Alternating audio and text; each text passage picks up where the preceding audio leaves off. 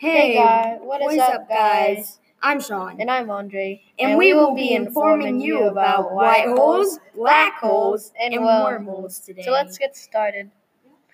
Just a quick disclaimer, we will mostly talk about black holes and not so much the other topics, so let's get to it.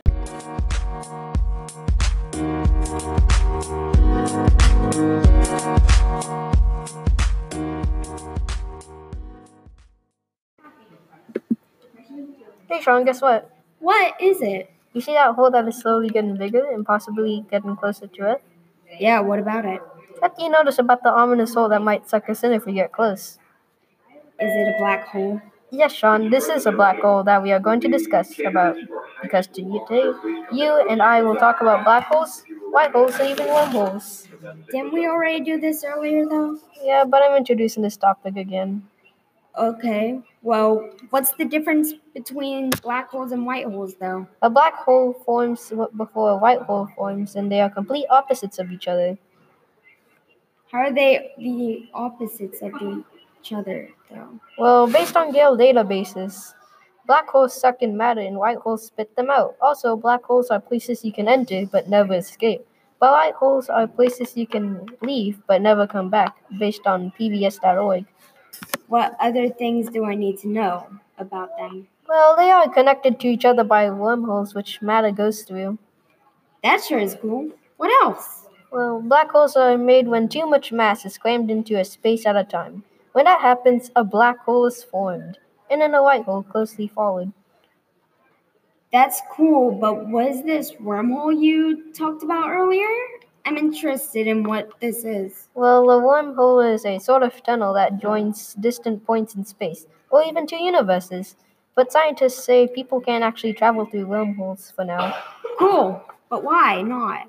Well, based on phys.org, it is said that wormholes are critically unstable after correcting the quantum equation of Einstein's theory with quantum corrections. No way. Also, can a black hole suck us up in the future? A black hole is impossible to form close to Earth, Sean. A black hole forms when a star collapses on itself, and the only star we have is the Sun, which is not even the appropriate size for a black hole. Also, a black hole needs to be within 10 miles to Earth to actually suck it in, the Earth, which I learned from HubbleSite.org. That's a relief.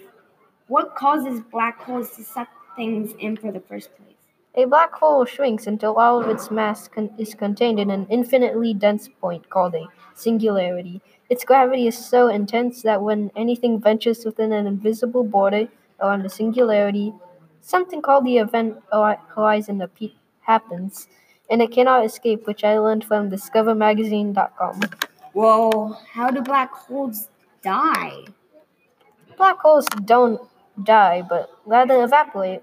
According to Citable.com, there are always a constant positive particle with positive mass and negative antiparticle with opposite negative mass.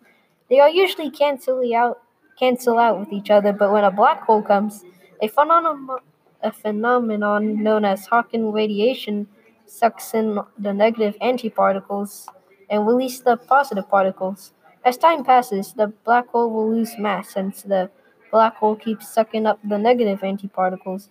The black hole will also release energy in the same way a positive particle escapes, but it loses mass. Over time, the black hole will lose so much mass that the black hole will become smaller and unstable.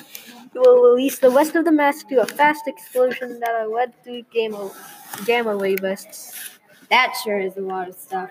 Thanks for the information. Anyway, that will be our podcast about black holes, white holes, and wormholes. Remember to drink water, and that will be it.